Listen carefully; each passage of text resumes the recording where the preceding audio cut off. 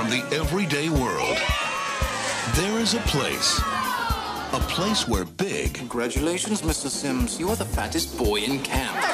...is beautiful. Chipmunks, download! And thin isn't it. This is definitely not sanitary. For Jerry and his friends, it was a dream come true. Until the new owner... That is out of here, mister! Oh, no. ...turned it into a nightmare. Lunch has been canceled today due to lack of hustle. Now, after 6 weeks of frustration... Then we're gonna climb that 1,000-foot rock face over there. Starvation... There isn't a gummy bear left in this entire camp. ...and humiliation...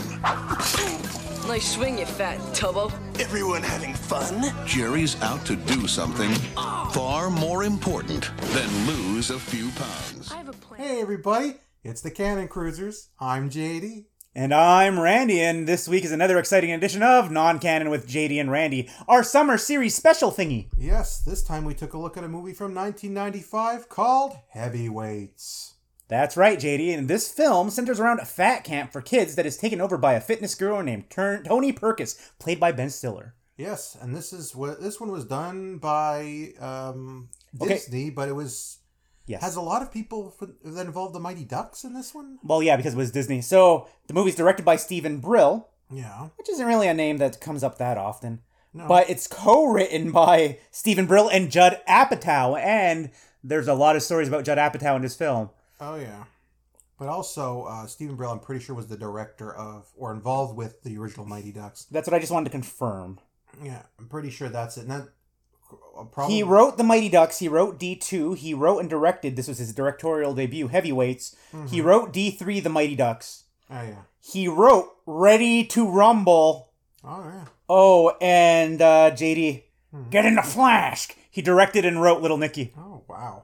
I didn't expect that. Mr. Deeds, Without a Paddle, Drill Bit Taylor, Movie 43, Walk of Shame, The Do-Over, Sandy Wexler, Hubert Halloween. He does a lot of Adam Sandler movies. So he's been in a lot of stuff, basically. This was his first real big one, I guess. This is his directorial debut, yes. Yeah.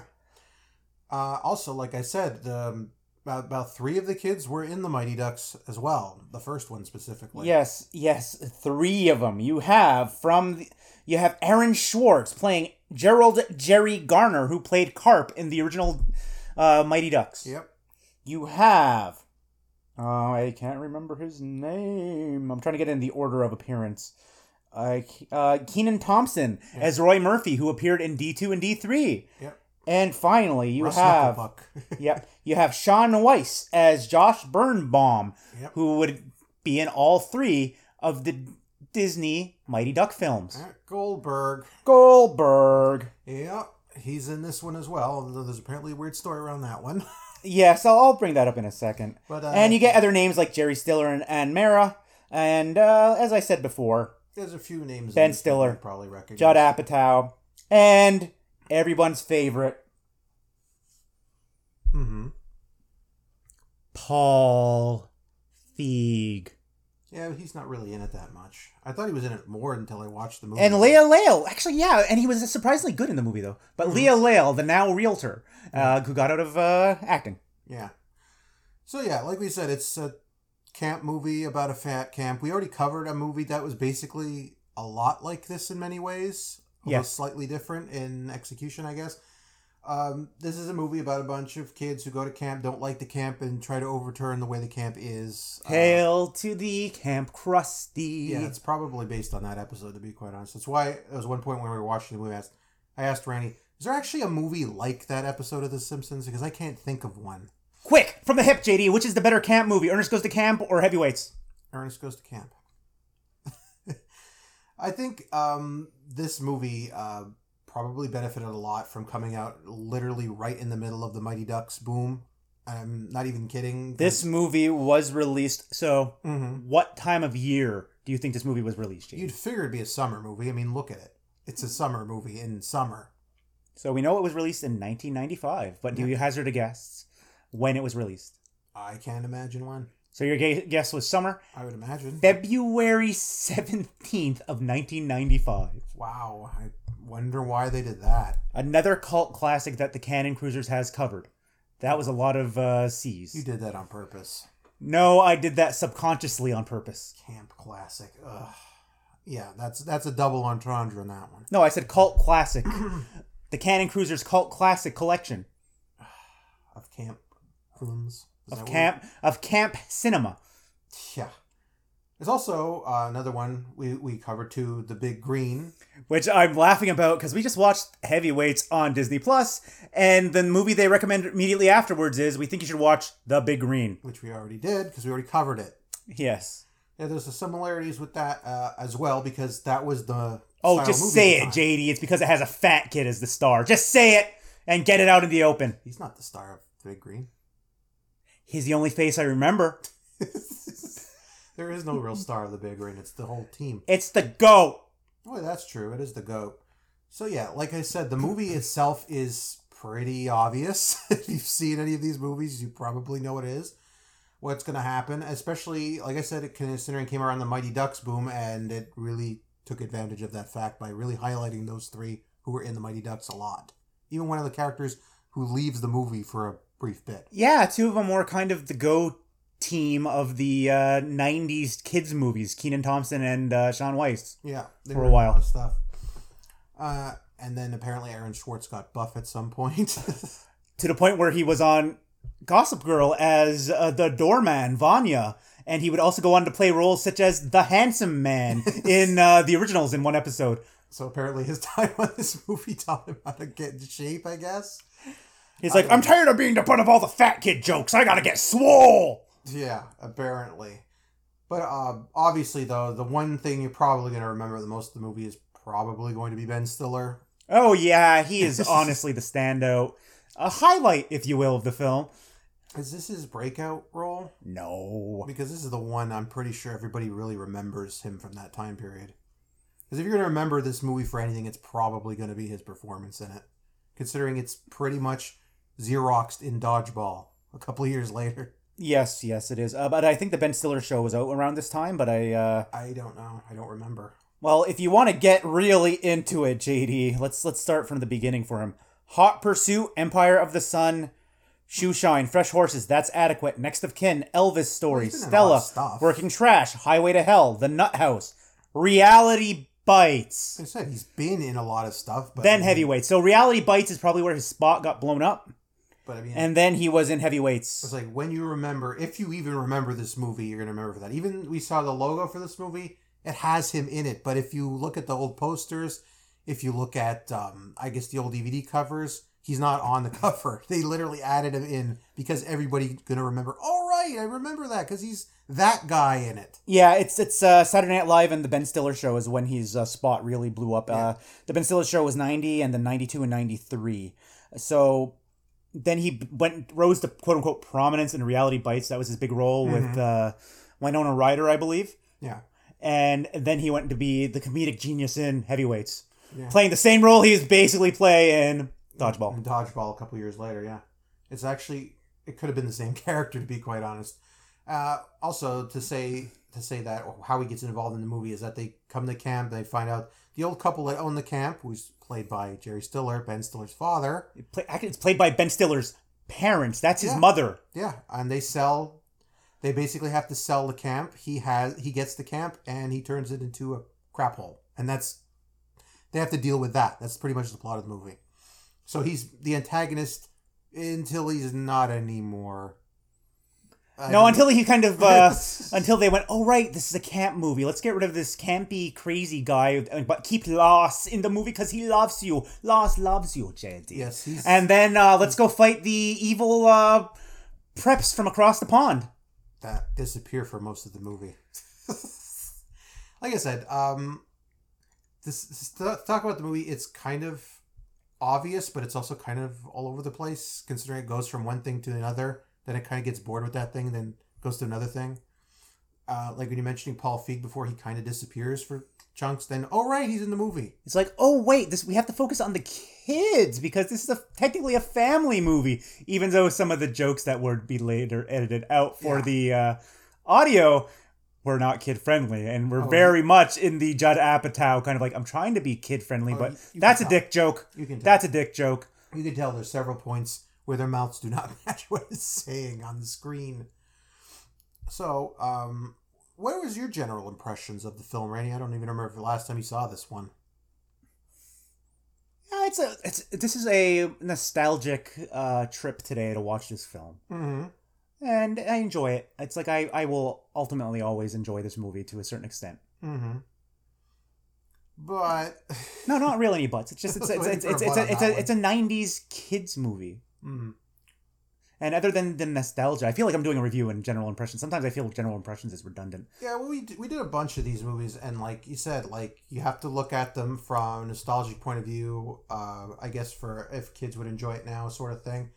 But also if there's anything about it that just kind of it didn't hold up as well, kind of hurts it a bit. Is like the way they portrayed Ben Stiller. I think it would have been much better is if he was just a dumb weirdo, but he wasn't as cartoonishly malicious. You wanted him to be Mr. Black from The Simpsons episode. No, I didn't want him to be Mr. Black. I wanted him to be completely clueless, and then two of them actually have to come together and figure something out instead of him just disappearing from the movie because he went insane. Yeah, but then he gets replaced by his father in a brief scene that's actually just Ben Stiller wearing a wig. Yeah, that going, my son is a real idiot. Look, I don't cry. I don't have emotions. That part was actually funny. That was actually one of the best Ben Stiller parts in the movie, without him just being cuckoo bananas. The movie itself, like I said, is fine overall. It's just, like I said, it feels a bit disjointed watching it now, I guess. Probably also because we watched some of these, like The Big Green, which I think did it a little more smoothly. But put your mindset back into, let's see, this is 95. We've been like grade 5, so we would have been like 11. Oh yeah, this was right in the middle. I already said in the middle of the Mighty Ducks mayhem. Put yourself back into the mindset of a child. Mm-hmm. Ben Stiller is hilarious in this film. Yeah, he is. He's really good. If you're a child, he is hilarious. He is everything you want to hate. He is a monster. Mm-hmm. As an adult, you watch, it's like, yeah, no, that's pretty good, but you disappear after you went crazy, and that's the end of your arc. Yeah, and then there's like 20 minutes after the movie after as they take on the preps. Yeah, that's what I mean. It's like they wanted him for this, and then they didn't want him anymore, and then that was it. Like, I don't know. I think it'd been a bit smoother, but it's not like it makes the movie bad or anything. It's just like I said. The ones we watched, these sort of camp movies, I don't think it's the strongest one, I guess, is what I'm trying to say. And just to clarify, he means movies set at camp and not campy movies. Actual ones set at camp. Because, oh boy, have we watched a lot of campy movies, including this one. I don't know. Would I put it on the same level as The Apple? Let me think. Well, we have talked about Solar Babies today, which is probably on the same level as The Apple in its awfulness. Solar Babies. But, anyway, let's just get straight into it. So, what was your highlight of the movie? Ben Stiller. Ben Stiller would be the highlight? Ben Stiller and Lars? Lars, I hate you! I love you. It's like, we're now in charge. I will do anything you ask. Lars loves you. Yeah, that was the funny part is their performances as those characters were pretty good. Like all the adult, like I'm surprised. Okay, Paul Feig, I'm not a big fan of him in general. I find he's just a little too much. He has the same shtick. Mm-hmm. But 1990 Paul Feig, before his shtick got old, was pretty funny in the role of a fat guy who got into become skinny and is just happy in his body. He kind of just played a normal person. That's why. Yeah, he wasn't really a character. Yeah, become. I'd say that's probably the best part of the movie too. The adults were actually pretty well done, especially like I said, Ben Stiller really did bounce off of everybody in the movie quite well, as did Lars until he turned and became the good guy. He was also good at that role too, though. That's Tom Hodges, by the way. I forgot to mention that. It's Tom Hodges. He did a good job. Good job, Tom. Yeah, also, I should probably say the kids did a good job, too. I mean, they weren't bad or anything, either. They were kid actors in a 95 movie. Most of them probably got a major drug habit after this film. And I'm not just saying that because of Shaun Weiss and his whole story. I'm just saying in general, the 90s at this point. Unless you're Elijah Wood, you're not coming up smelling like roses. You're coming up smelling some coke. Like I said, most of them, if they're even in still acting at all, are probably not that well off physically or emotionally, really. But like I said, in this movie, sort of like when we were talking about The Big Green, they did a fine job. They're kid actors, but they did fine. There was none of them that were annoying. That's true. And that is the bare minimum you can ask as an adult watching a family movie. Are the kids annoying? No. Please don't be annoying. That's really all you can say. Yeah, so then, what would be your lowlight of this film, Randy? It's like you said, the story with Ben Stiller just kind of fizzles out, and then they have another, 15, 20 minutes of the movie. Yeah. They're like, oh, right, the snobs versus slobs story still has to go on. Yeah. We forgot about that. Because it's not really connected with the other part. Yeah, the snobs versus slobs was just kind of like an afterthought. Like, yeah, I know we mentioned the big camp race at the end, but... Oh, right, after we get rid of him and Pat takes over and things are looking up, oh, right, we have to go fight the snobs. Yeah, as the way Ben Stiller leaves is he gets punched by the main character. He learns Jerry's nothing. father, He learns nothing. He gets punched by Jeffrey Tambor. And then he, for some reason, backflips down the cafeteria after hitting his father and then hits the wall and that's it? Like, what? Why? Yeah, it just kind of fizzled out. It's like, I honestly felt the movie could have stopped there and have been fine. It's been like, okay, we resolved the general thing. When Pat gets made the boss of the camp, where he goes, I've been here for 18 years since I was a kid. 18 years? What have you been doing with your life? Yeah, and he gets the girl. It's like, okay, the story's over. We don't need to have the competition anymore. I guess because it's a 90s kids movie, so they want the kids. They could have doing freaking Stand By Me the ending of it. It's like, and it said Skipper went off the wall. It's like that type of thing. Down, got ready for the competition, and we won. We managed to somehow come out on top, and they're celebrating, and that's it. That's it. Yeah, just do a bunch of things. It's like, I'd go on to become swole as an adult. Because he did. He developed a bad meth problem, but he's cleaned himself up now. He left acting, and she's a realtor now. He apparently hangs out with Ethan Suplee, and they both get ripped together. I wouldn't surprise me, man. All right. His name's not Earl. His name is frickin' Swole. No kidding. Oh my god. Excuse me. So before we go on, there's a couple of little things I have to point out. Things again? We have Sean Weiss. I keep mocking him, but it's no good for him. He's cleaning himself up. He's cleaned up his act. Mm-hmm. I'm happy to hear that whenever that story pops up. It's a feel good story that he's finally cleaning up his act. Mm-hmm. But you could tell there was stuff going wrong around this time, starting to, in the way that child actors' arcs go. Yeah. The only reason he appeared in this film, according to the trivia that I've read on this, is contractually he was obligated to appear in it. Otherwise, if he didn't appear in this, he wouldn't be able to appear in D3. Which is bizarre. The worst Mighty Duck film. Yeah, I don't really get why that would be, considering he was always one of the most popular parts of the movies. Why he would be one of the ones... He didn't want to do this movie, but he wanted to do D3, and they said, no, you do this movie or you don't do D3. Which is, again, weird. Especially considering the main character was in the first Mighty Ducks movie, not in the sequels. And then the next part that I just found funny, it's... Okay, so remember the dance sequence? Yes. So, objectively for them, there was an angelic hot girl that comes up to them. Mm-hmm. She would go on to become the 2000 Playboy Playmate cover model. 2000? Yes. 5 years after this? Yes. Wow, that's awkward. Yes, I just found that out in the trivia. I was laughing. Her name is, for any of you perverts out there, like me, who are going to go check later, Lauren Michelle Hill as Josie, the angelic girl. That was really weird, but okay. I just came across it like, what the hell? Leia became a freaking realtor. At least you didn't say 1996 or something. That would have been really weird. Okay, they're really casting her down to be an 11-year-old, because most of them are supposed to be 11. It's like, that scene is like, hey, all their balls dropped. Yes, and 5 years later, apparently, all of a sudden, now she's in Playboy, which is okay. So it means that she was at least 18 as of 2000. At least we think so. You'd hope, legally. Mm-hmm. Yeah, like I said, not really a lot of trivia to go with this movie, just... No, it's kind of just a movie that came out in the middle of a whole bunch of stuff. It's just the weird things of with Judd Apatow. Like, this is the movie that he showed his future wife as something, just to say, it's like, here's a good movie I did. I wrote this Leslie Mann, I wrote this movie. I was in this movie as this character here. You like it?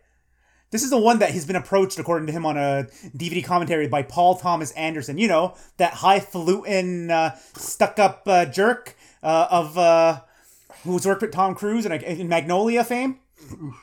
Not Paul W.T. Anderson of the Resident Evil and Mila Jovovich fame. No. The other one. That would have been funnier. He came and said that this is one of his favorite movies and told Judd Apatow that this is one of his favorite movies by him. I figured he would have been around the same age, I guess. Yeah, actually, I think he might be around our age. Possible.